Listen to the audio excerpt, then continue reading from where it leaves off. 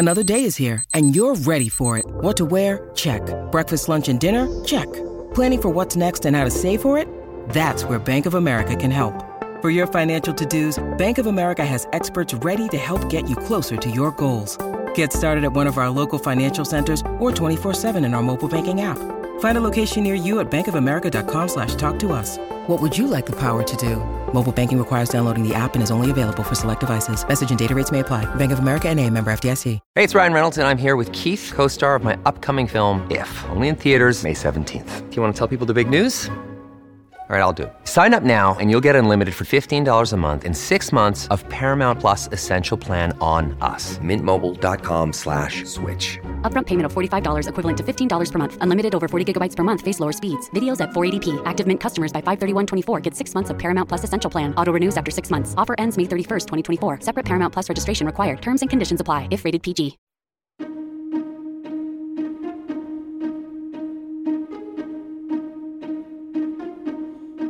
Hello, listeners, and welcome to the How To Academy podcast, the bi-weekly show from London's home of big thinking.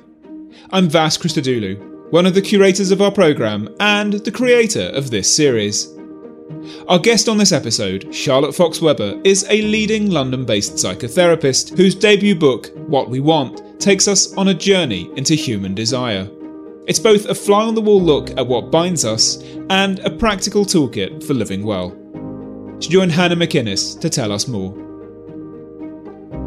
I think the most important, or the question that just immediately leaps out, is it is a journey through 12 of our deepest desires, what we want. Everyone has so many different desires and wants. How did you decide 12?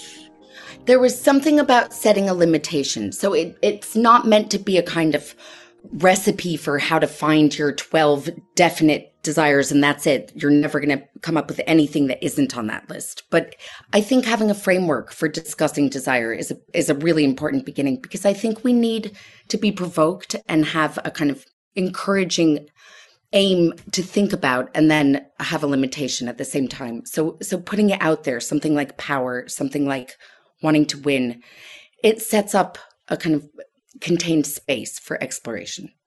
So when you wrote the book, or when you think of it now, would you say it's a book for everyone to read, or do you have a certain reader in mind? Well, I think it's for the restless reader, for the kind of restless person who feels preoccupied with uncertainty about what matters, who maybe overthinks and who questions and changes, and pretty much anyone who wants to be curious about what it means to be alive and kind of examine meaning. And I mean, you say that the book is not just to explore, but to help the reader. You address them in the introduction, get in touch with your own depths. And so that's your hope for the book. And I wonder if you could elaborate a little bit more on what you mean by that. I think that we're all really fascinating, and we forget to be fascinated. We forget to be kind of astonished by how intricate and peculiar and contradictory our minds can be. Again, the reason I kind of discovered those 12 desires, discovered sounds extremely grandiose, but uncovered, was that I kept on kind of witnessing the same themes emerge again and again. So however the person was dressed in therapy, however they were kind of socialized, these similar interesting contradictions came out. So I think that we can be really interested with ourselves. And it's not the same as being kind of narcissistic, but actually being curious. And you draw from very personal experience, personal reflections. Was there a sense in which you were working out your own feelings and thoughts and wants and desires? Because before you go into the stories, you explore in this very personal style these wants and desires. And it's as if perhaps, I wonder, you're sort of working things out a little bit for yourself. Certainly. I'm sure that I come into things more than I realize, but I try to pay attention to that and be honest about it and not impose my own narrative on whatever it is I'm experiencing. But I'm always a work in progress, and it's not as if I've arrived. And I don't think anyone fully arrives at absolute fulfillment anyway. You say one of the reasons that you came to write this was because you said, I spent years in therapy waiting for therapists to ask me about my big wants. No one ever did. So Why didn't they? And why is it, in your mind, and as it transpires from reading the book, so important to ask that question? Well, I think it's interesting that we are so demanding, but we're really circumspect about desire. And I think that begins with language, where we are direct at first. So a toddler will say, I want milk. And that's great because the toddler can communicate and we know what's going on. But by 4 or 5, if someone says, I want milk, it's kind of rude. It's too much. And it's better to say, I would like, or could I please have? And then at the same time, there's nothing bolder than someone saying, I want you. It's a lot better than I like you. So, I mean, it's kind of figuring out those rules of desire and then those limitations. And I think we're constantly intrigued by those lines. I mean, the limitations come from society, don't they? You say we're socialized to perform and conceal desires. We pretend to want these are your words, appropriate things in the right way. We banish desires we're not supposed to have. And we put our secret wants into a kind of psychological storage facility of our unlived lives. Has society always done this, or why does it force us to not be able to be liberal and expressive with our wants? I think it would be somewhat frightening if we were nothing but kind of uncensored, because we would be uncivilized. We would be killing each other and having sex with everyone, and it would be really just obscene. But I think that we are always adjusting the rules, and we're not clear, and we don't say what we mean. And no can mean yes, and yes can be no. And I mean, I found myself in a situation earlier today where I had said yes to something, but I really meant no. And I think that whatever culture you're from, of course, there are cultural influences and timing affects things, but I think we've never solved the problem of desire. It's always been an issue since Adam and Eve, really. Do you think that in order to really understand our wants, we need to have therapy? I mean, it strikes me that these people that you draw on, through their conversations with you, are incredibly, have such an extraordinary self-knowledge, and you work through extraordinary things. Your conversations are deep and intense, and they do understand where they're lacking and what they want.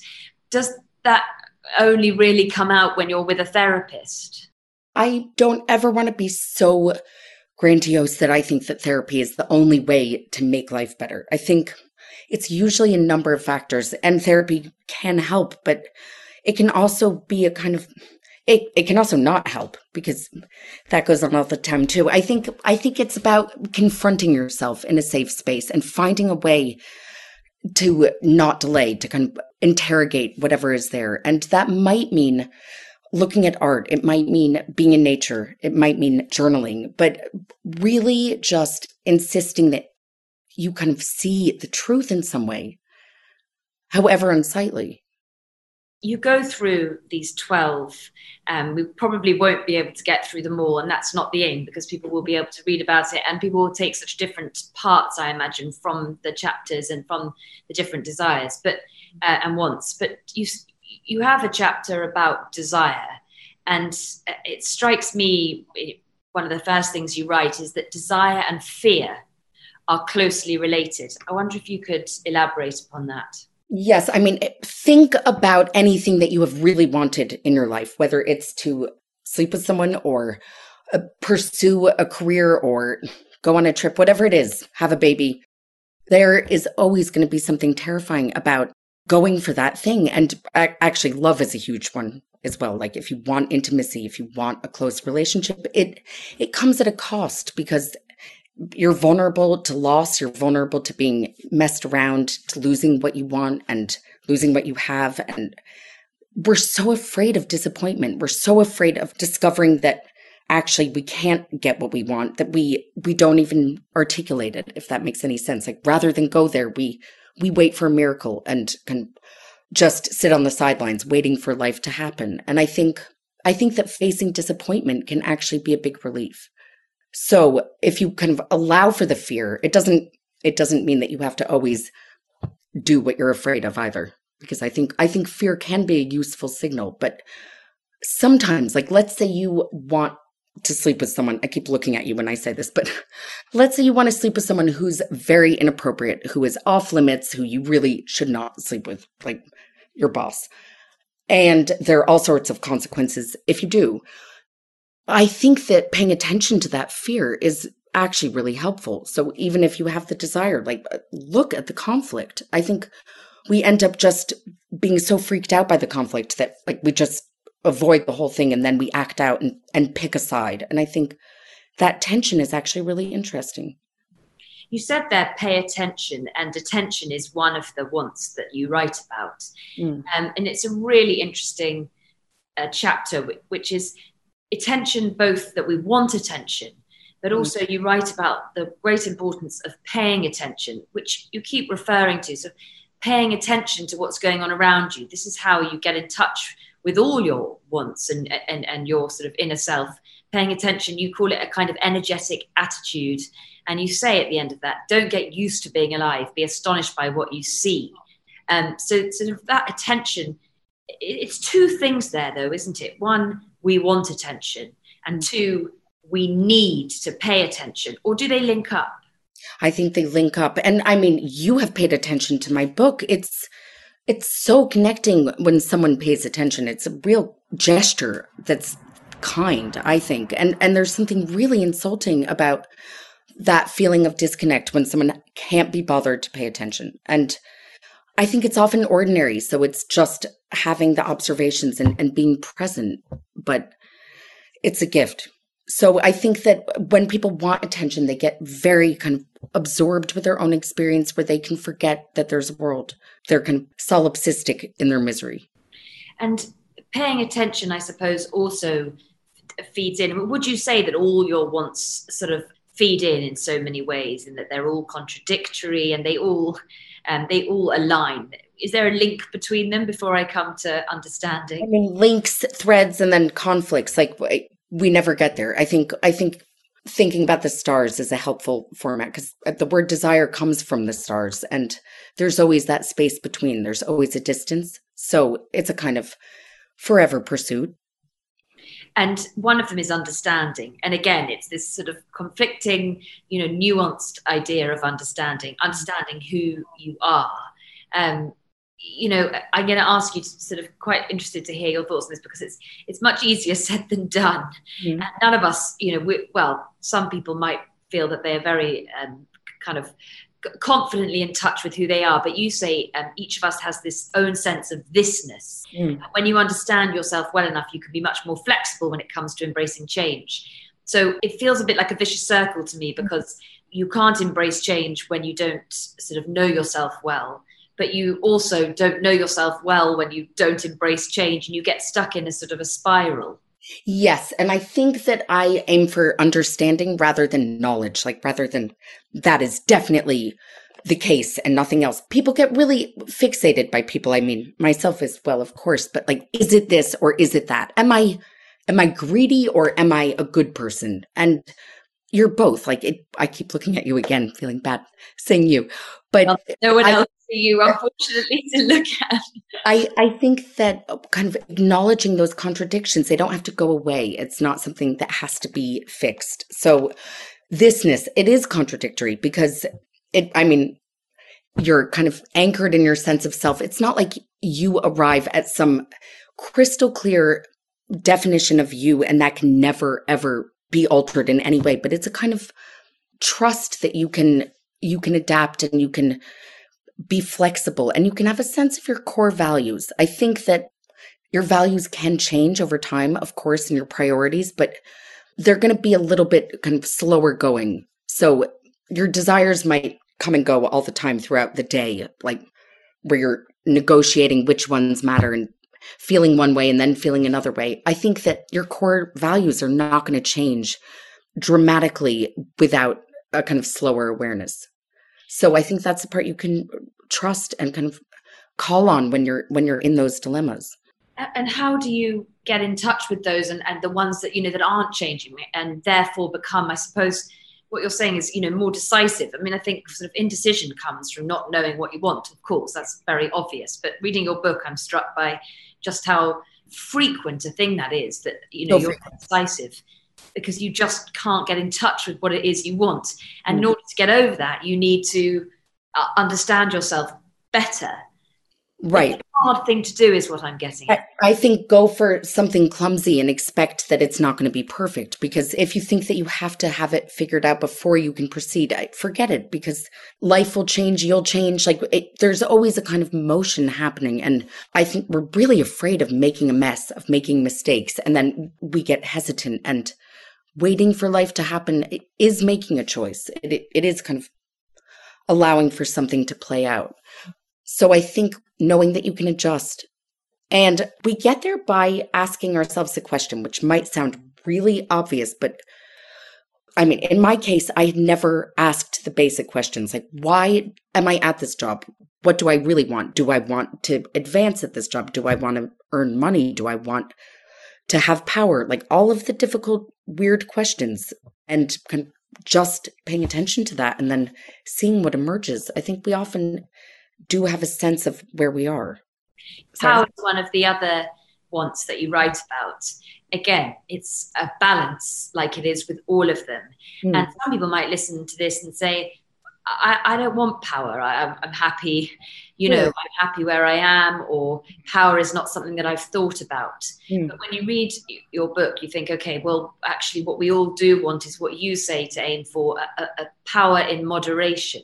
Yeah, I like dosages, and I like the idea that any of these desires is possible in a dosage. Like freedom is another one where we talk ourselves out of it because we're so hyperbolic in our sense of what it would mean. Like it would mean letting loose. It would mean quitting your job and running away from your family and just being in the mountains. But I mean, you could try having freedom just for 5 minutes. And I think sometimes allowing for those small bites can open something up. Yeah, I found that really interesting in the freedom part where you say we often sacrifice one for the other. We think it's either or. So when you write about these wants, it's not about going, well, I either have freedom or I choose the opposite, which is actually security. So actually, you chose freedom as a want. You didn't choose security, safety, and that feeling of being safe, which many people think is the opposite to being free and footloose. Right. I mean, I think safety does come into some of the desires in different ways. Safety and excitement are the backdrop of a lot of those desires. And including winning, like sometimes you don't go for winning something because you might feel unsafe if you expose yourself to the next level. So you stay at a low level job rather than aiming higher and potentially feeling unsettled, feeling unsafe. So yeah, it's interesting to think about the safetyism and how that comes in. But I think we want both. You do say that to win, again, another chapter, to win is a universal human want, do you think? Again, there aren't those people who are sort of happy just not to win. I don't really believe that because I pretended to myself that I wasn't competitive because I grew up in Connecticut and I didn't do team sports and I wasn't overtly competitive in those ways. But oh my God, in other ways, like in completely idiosyncratic ways as well. Like I think that rivalries can be about knowledge. It can be about showing off who's more erudite, like, or who is more fun. Like couples get competitive about who's suffering more. The misery competition is a real thing. And very often we're kind of trying to win something that we don't necessarily really want to win. So I think that interrogating that one is really helpful because you can discover that actually you're playing a game that is horrible and that is not rewarding. So like wanting to win with your mother-in-law, that sort of thing. So you address that one in the sense to say, this is something that we have, think about it and work out how to make your attitude to winning more balanced. Yes, I mean, I'm not saying like team spirit at the end. I hope not. I think it's really interesting that Freud and Adler had like major frenemyship and they were vicious about each other and it never got resolved. And it's not just that they were so kind of mean-spirited, but they had this fight in front of the world. Like they never even covered it up. And it's just astonishing that we don't kind of call it out more in ourselves. So I think sometimes therapy is a space for naming what it's really hard to name. And I mean, I wouldn't just set the agenda if it wasn't at all relevant, but like when someone is talking about all the reasons they're not wanting something, or there are little clues that people will drop where I think it's helpful to kind of just provoke discussion and then see if it's possible that you want something that isn't so pretty and that isn't necessarily nice. I mean, you fight in that idea about to win and the thinking of how much we want to win, even though we might pretend that we don't, as you said about yourself. And another thing we sort of play down. Your book makes me realize we play down a lot of our kind of innate feelings in society. Ego is something that you talk about, and you say in therapy particularly, it can be this big breakthrough where people just suddenly stop this false modesty and sort of start being happy with singing their own praises. Yeah, I loved it when this client of mine said, I love myself. And it wasn't unbearable. I mean, she just actually allowed for it. And I do think that we wince because, I mean, I'm wincing at myself for talking about my book. It's really awkward. And we have been socialized in weird ways. So we're not supposed to kind of show our ego, but then we're supposed to be really confident and we're supposed to have good self-esteem, and we're confused basically. And then we get confused internally as well, where we start believing our own hype. Do you think we're getting better at this? Society is encouraging people to be more open, more able to express their own, to be less false modest. And social media, for all its ills, does help people to shout more about what they've done and to be more proud of themselves. I am not so sure, because I think boasting is not necessarily the same thing as having a healthy ego. Having a healthy ego might mean keeping it a secret to yourself, but knowing that actually that's where you are. So that's probably a more wholesome, but also, I mean, I think knowing what you're keeping private is a really okay thing. Like, you don't necessarily have to tell the world everything, but you can know what it is you're holding back, and being onto yourself. It's like you're in cahoots with yourself. So I think that can be very grounding, and it can help you make sense of yourself in the story that you tell just internally. That's what one of your clients says to you in the books. They say that they are in cahoots with themselves. You write very, very detailed discussions that you've had with them and about their lives. Does that feel, how much of therapy should sort of stay private? Did you discuss it with them that they were going into the books?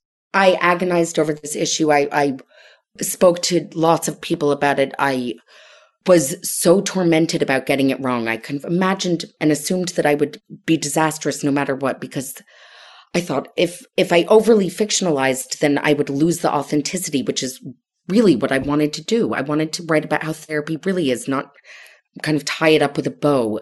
But then on the other hand, of course, how difficult to get consent from clients or former clients, because I'm not sure I totally believe in that. Like, what if someone says yes, but then 10 years later feels differently, and we say yes for the wrong reasons? So I decided, after thinking it through, that I could write about the themes and write different stories, but just reconstitute and change the details enough so that it's not going to be revealing. But at the same time, it feels true. It feels like it has veracity. Yeah, absolutely. I could ask you so much more about the sort of relationship side of things. You give so many extraordinary insights into what it is to be a therapist, those relationships you have, and the sort of the good ones and the difficulties. But I want to move back into, for people watching, to sort of get more of an understanding, continue where we were about how to act on these wants and desires and to recognize them. I think it's really important, before we go on, to ask you about how gender fits into this, because I'm sure, your clients are both male and female, and the book is for everyone. But when it comes to the societal conditioning, it does feel like that is, in most of these respects, stronger for women to be told, what we should and shouldn't want, potentially, what we can act on and what we can't. Or don't think about it at all. Yeah. I mean, I think we self-abnegate when... I think Simone de Beauvoir was right when she said that women are not taught to prioritize freedom in the same way that men are. And we end up giving away our freedom when we commit. I mean, there's some truth to that. She was a hypocrite and did not practice what she preached and was really kind of disastrous with Sartre. But that's another story. But in a way it is, but in another way, like an example of how we don't really figure it out entirely. But I think there are different social norms. So I think women are still supposed to be the kind of object of desire, not the subject that has desires. So we will say, like, I don't mind, it's okay, it's fine, when that's not what we mean. And it feels unsightly to kind of own your position, and it can feel domineering. If women sort of, as you say, actually it's a quote you use from someone else, sort of indoctrinated by society to see their desires as shameful. Again, I think things are getting better. A lot more people are talking about this and writing about this. But, it's had a huge impact. And how do we kind of break out of that? I think that awareness is really transformative. So just paying attention to where these voices come from, where these norms come from, and why you haven't necessarily thought for yourself. Like, why did I not say to these male therapists, I would like to tell you what I want, or actually female therapists as well. Like, there was something in me where it seemed like it would be monstrous. So even if I was kind of acting out and being difficult, I still wanted to be liked. And I still felt like if I was too greedy, I wouldn't be liked. And I mean, shame comes into all of this. Like, you talk about shame. In fact, I'm reading and interviewing Natalie Lee, who quotes you a great deal. And as having helped her to understand how shame plays a big role in the sort of clamping down on women being able to be free and expressive with their wants. Oh, she's amazing. We need more people like her. Because one of the things that I think does apply, but I want to know what you think about this. Women are allowed to kind of want empowerment, but not power. Like, empowerment is the ladylike thing that we can have, but power is too kind of bold because it involves other people. And if you're empowered, it's just you, modest you in your life. And what do you think about that? I'm like, do you agree that it's a kind of woman zone? I think that it is changing. I think with all of these things, when it comes to the gender specificities of the imbalances and being able to be more expressive, I do feel that people are changing. I think people like you are writing about these things. I mean, you talk very specifically about, you have a chapter about what we are allowed to want, what we shouldn't want, and what we should. And that is when you talk a lot about gender and consent, and I think that those things being called out, which is what your book is all about in terms of all of the wants and desires, paying attention to them is the way forward. And so you're showing that with those issues around what women want, being able to say what they want around that have been so complicated, but you're expressing them in order, I suppose, to make sense of them so that we can get rid of them. Well, I mean, I would say that facing the conflict, like seeing the ways that you might say something but mean another thing, like, and then allowing yourself to change your mind, because the other thing is that we get overcommitted, even if we're commitment phobes. We overcommit ourselves to consistency, where we think because we took a position at one point in time, we must forevermore be that way. And I think allowing for the twists and turns opens something up. So because you got married 5 years ago and had a baby and thought that you wouldn't have any other wants, that turns out not to be true. Like that is something I see a lot of, where women will get to a point, and it happens to men too in different ways, absolutely. But suddenly it's like, how did we not think about this? How did we not see this coming? Where there's just been a kind of avoidance. So I think allowing yourself to realize that at the time it worked for you, and now you're somewhere else. You can see what's possible. It doesn't have to mean radical abandonment.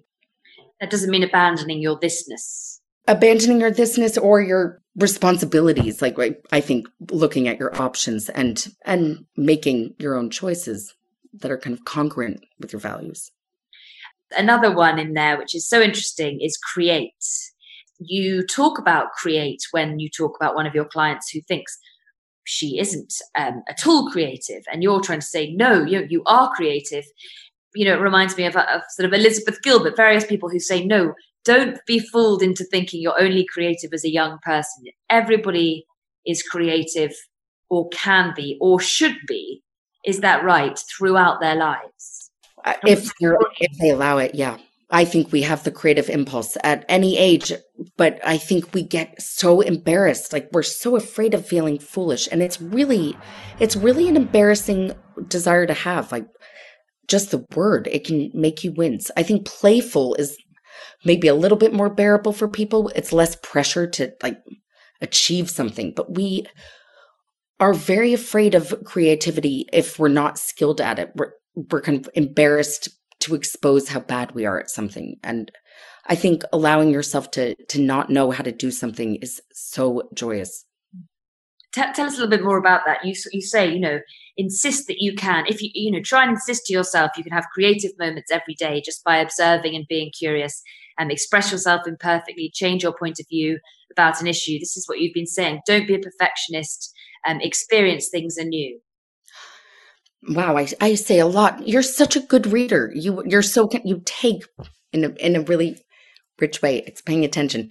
I think that it's about noticing details and starting with something. So we will freak ourselves out by thinking that we have to be on our gap year, like having some immersive experience. We have to sign up for that pottery class and do it every week or nothing else. Like, it becomes this hyperbolic depiction of what it would mean to be creative rather than just letting yourself meander or having an experience out in the world. I think we can even be creative in how we can make the table, how we arrange something, how we go for a walk. And so having an experience can be a different creative process. I think conversations are really creative, actually, when we go off script. But I feel that staleness. Like when I start trying to, if I'd overly planned every moment of this conversation, it loses something creative where you're not allowing for discovery. Like if everything is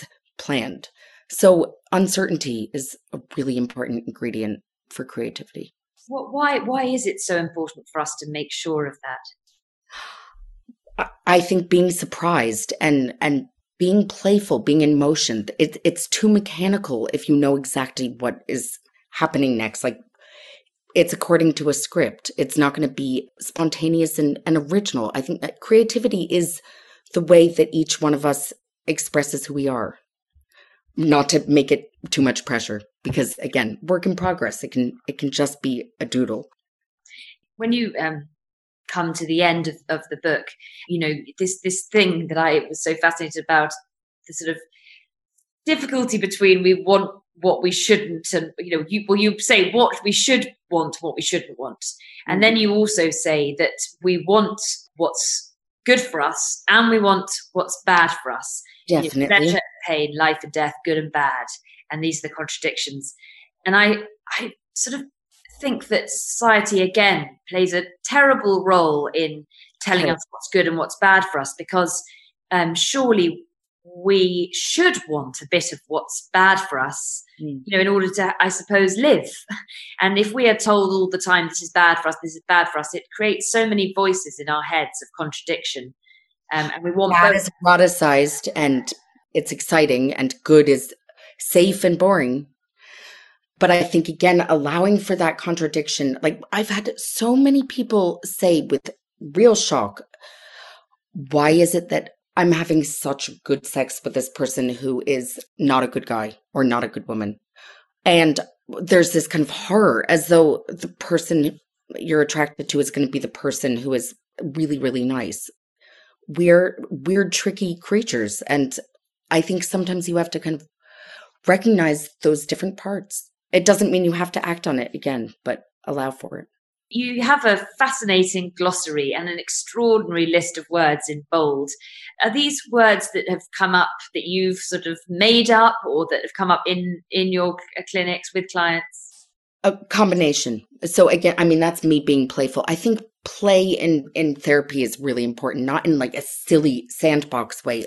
I mean, that can be great for some, but just allowing for like weird, wacky conversations where I have clients who have come up with their own language and their own code words for things. And it's like this private bonding thing that happens. You can have it with friends at times when you have a frame of reference or code words. And it's just a way of like making life a bit more fun and saying what hasn't been said. And I think therapy can be very kind of turgid. And when you're talking about therapy, like if you go to a therapy convention, there can be a way of trying to kind of play it safe where we hide behind language. And I guess, I mean, I'm sure it's outrageous, some of it. Like I talk about, I don't want to speak to say what's in there, but I mean, Rumpelstiltskin is a big one for me. Like I put a lot of things in there that were so wild because I'd felt so restless from my therapy training and from the kind of restriction of earnestness. And I think it's possible to just be playful and then discover things in a different way. I mean, therapy does always, and you do with all your clients, I think, go back into their past to work out what it might be in the past that is affecting and impacting upon the present. But when we're trying to think of, this thisness and trying to understand our wants and our needs and desires, is it always necessary to go back into the past to find out what, might have influenced it and gone wrong? Or is that ever not helpful? I mean, as I'm having this conversation, I'm realizing that clearly I don't like being told what to do and the rules of you must go back. Like, no, I mean, I think that sometimes we start where we are, and I think it should be liberating. I think that having that freedom to meander is going to be expansive. So if you feel like going back, then you can do that, but you don't have a kind of obligation to reduce it to when you were a child and memories and then stay there. I think there's that stuckness that can happen. And having a kind of forward motion is really important. I asked about therapy and whether that was necessary. And the front of the book says we all keep secrets even from ourselves. One of the things that strikes me is that in our very busy lives, we don't have time, we tell ourselves, to self-interrogate, to think about these things. We just go through everything because no one who has time to sit down and identify their wants and find out which ones are kind of wanting and figure that all out. Much time can be a problem too. Well, time is something that comes up again and again in your book. And I suppose in itself, a want of time is a huge overarching want that we all have, or to take back time. I'm sure there are many people who can relate to that. But, what's your advice for someone who doesn't feel they can go to therapy for sort of maybe financial reasons or whatever it might be, to take that time for sort of self-interrogation, to go along with things like reading this book? I think you can always start with 5 minutes, and you can always kind of insist on it by actually putting it in your calendar. And if it's the 5 minutes when you're also kind of walking to the tube or you are taking a shower, insist on it for those 5 minutes. Like, be strict with yourself about protecting that space and then go from there. Encourage yourself, and it's always possible to do something. But also don't expect to ever have that total glory when you can kind of just figure it all out, because that's too much pressure and it doesn't happen. Do you think wants and desires are cultural? I mean, you're writing for an audience, I suppose, across the world. I don't know. It's very culturally specific in its way. I mean, I think language can really affect these things. So like Adam Grant will name an emotion in the New York Times, and then like everyone is having that emotion. And it's interesting to think about where it comes from. I think it's up to us to an extent. Like that's where, when it comes to making a choice for yourself as well, like when it came to me making the choice about confidentiality, protecting that and fictionalizing what I needed to, like you just go with what feels right for you. And you don't have to get to the bottom of absolutely everything. You can think about it to an extent and then go from there. So with cultural aspects, like we don't ever get away from being socialized to some extent. You might realize the ways you're influenced, but you're not going to kind of become an animal and just be completely unburdened either. I mean, I don't know, maybe some people might become that, but it's terrifying.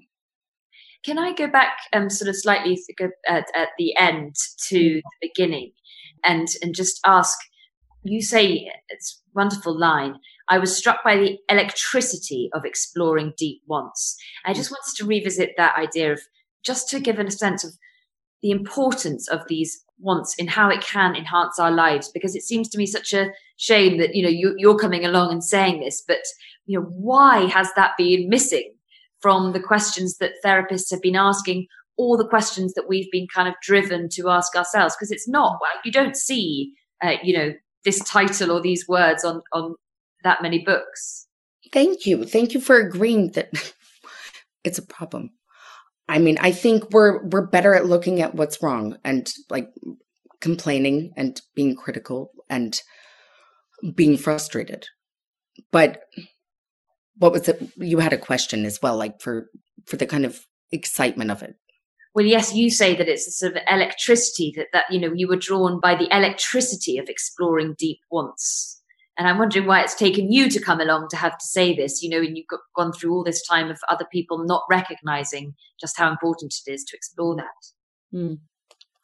I think we're terrified of ourselves and we're afraid that we're going to act really badly if we have any kind of freedom.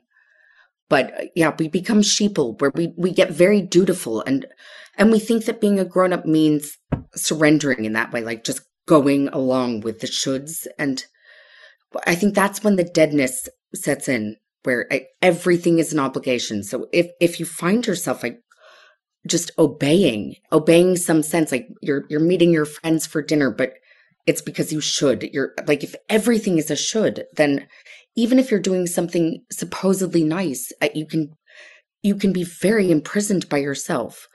So I think that, again, just starting somewhere, starting where you are, it has a kind of kinetic force as well, because it allows you to be interested and to discover something.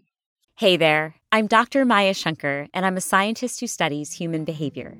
Many of us have experienced a moment in our lives that changes everything, that instantly divides our life into a before and an after. On my podcast, A Slight Change of Plans, I talk to people about navigating these moments. Their stories are full of candor and hard-won wisdom. And you'll hear from scientists who teach us how we can be more resilient in the face of change. Listen on the iHeartRadio app, Apple Podcasts, or wherever you get your podcasts.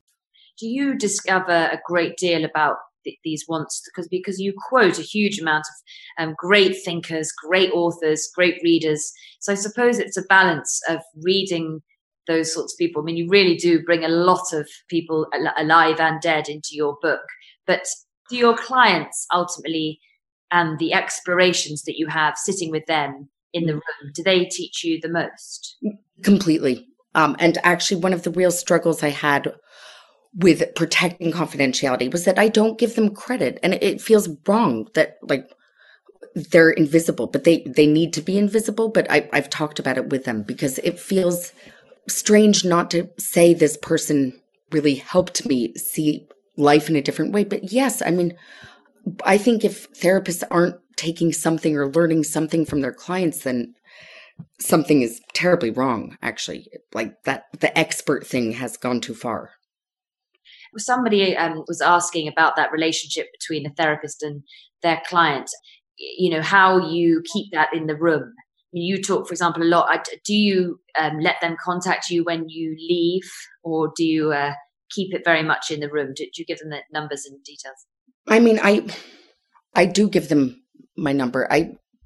I'm fairly relaxed about those things because it doesn't really happen. Like I don't really have communications outside of sessions unless it's about scheduling or the odd thing, but it's too strict for me to like not give a phone number. And I think I felt insulted when a therapist didn't give me her phone number. Like she thought I was going to harass her or not handle having her phone number. So I think sometimes I'm sure I'm compensating for my own traumas, but I think having it be somewhat equal, even though, of course, the therapist is offering a professional service, but you're two human beings and you can have that kind of collaborative approach. You write about as I said, in great detail about those relationships. Some, you feel that you use the word love towards them, and some absolutely exasperate you. How do you stay, I suppose, impartial? Because you say, you're biased. At one point, I think you described therapists as truffle pigs, kind of sniffling out vulnerabilities. But, how do you sort of create a relationship with someone, but also in that very intimate setting, not become biased or not bring your own emotions into the relationship too much? I mean, I try to notice that I'm doing that. And I also try to speak up and say something about what's happening, including like, this is awkward. Something is weird. Something has gone wrong. Like saying the difficult thing is usually the thing that needs to be said in therapy. So when I find myself avoiding it and like pretending, I think people listening to this, like notice how often you fake it. And it doesn't mean you can't ever be fake, but like be onto yourself, because something gets lost when you do. And if you're constantly faking it, like you start to feel less alive in a way, and it gets really boring and it gets really stale and scripted. And that's where therapy comes alive. Conversations come alive when you take a risk and you say something about how you're really feeling. You don't have to say everything, but just a bit that's real, even if it's difficult. I'm really interested, just to finish off, to hear how you think wants and desires, the ones that you write about, have been, around throughout the ages. As I said, you draw on great thinkers who are no longer with us, who have extraordinary things to say about power and freedom. But how has, do you think, particularly the digital modern age of, wanting and having everything, that we can get what we want so easily in this day and age? When I was reading your book, I thought, I want this. And within 20 seconds, I could just click on, our wants are so much more easily satisfied, aren't they? And how does that impact on our mental health? I've come to a really provocative, I'm now overusing that word, but it's a strong position in a way that sounds really inflammatory, but I'm kind of pro despair when it's certain situations. Like I'm pro despair and pro giving up and pro not having too much hope when it's misguided. So like calling it a day in certain areas and being able to recognize what isn't ever going to happen, and our sense that we're going to be fulfilled. Like I want a job that's fulfilling, sure, but it's an ideal, and it's sort of saying life should deliver fulfillment. And I think I've had that expectation, and we've been promised something that is quite absurd. I don't think life is ever actually really enough. And even as I was writing the book, I kept thinking about enoughness, thinking about satisfaction. It's pretty fleeting. Like you have some satisfaction, but you are then going to want the next thing, and it's going to be in motion. And that's because we're alive creatures. Like we're constantly in motion. And if we're not, then there's a kind of stagnation. So I think being okay with pursuing fulfillment, but not actually demanding it. You do think that the age of immediacy online, and just generally the age in which what we want, we get very quickly and very easily if we're living in a certain society, do you think that sort of that messes with these innate wants? Totally. I think it's set up the expectation that like we're supposed to be fulfilled. Like our marriage is supposed to be fulfilling. It's all supposed to be fulfilling. And it's great that we're paying attention to existential issues and we want fulfillment, but it's a problem if we think that we're going to kind of arrive and there's no there. So I think that allowing for that distance is a really expansive, relieving thing. And sort of perfectionism really tampers with that. Yeah. And even in covert ways. So like the emotional storage facility that we can keep, like we kind of spare ourselves anything in this life, but it's all over there, like a big yellow storage. That's where the good china is. That's where your great furniture is, like all of your hopes and dreams. And a lot of that is because we just are so afraid that we're going to fail and get it wrong in this life. So we put off our kind of visions for life by thinking that we're going to have the perfect opportunity. And yeah, I think that making a mess can actually be quite creative and freeing in that sense too. In many ways, that makes me think that there's a great deal to be said from acting impulsively on your wants rather than analysing too much. And having just said, obviously, there's your brilliant book, and we need to think about it. But how do you get that right? Because often your gut feeling, your impulse about what you want is the one you should pay attention to, not the one that's been multi-layered when you've gone through all the things you should and shouldn't. Well, I think that we can obsess over something without actually thinking about it. And like we're actually hiding in plain sight. Like we're thinking about nothing else. But if you're looking at it from every angle, like motion, I think fresh experience is really liberating. And I think like that could be going for a walk and not knowing where you're going to end up, or cycling, having wind in your face and being in nature, or just reading something, like getting out of your head. So I think, yes, you can think about it for yourself, and then it's that balance of not just being trapped in your own prison. There is so much to go away and think about, having spoken to you for an hour and also having read the stories in this extraordinary book. A brilliant book. I have loved the covers so very much. And of course, it is your publication day today, so I hope you're celebrating. This is a celebration. Yes, exactly. We're celebrating here. And thank you so much, Charlotte, and thank you very much for signing in. Thank you. This episode starred Charlotte Fox Webber and was presented by Hannah McInnes. The producers were Esme Bright and myself, and our editor is John Doughty. What We Want is out now from all good bookshops. Until next time, I'm Vas Christodoulou. Thanks for listening.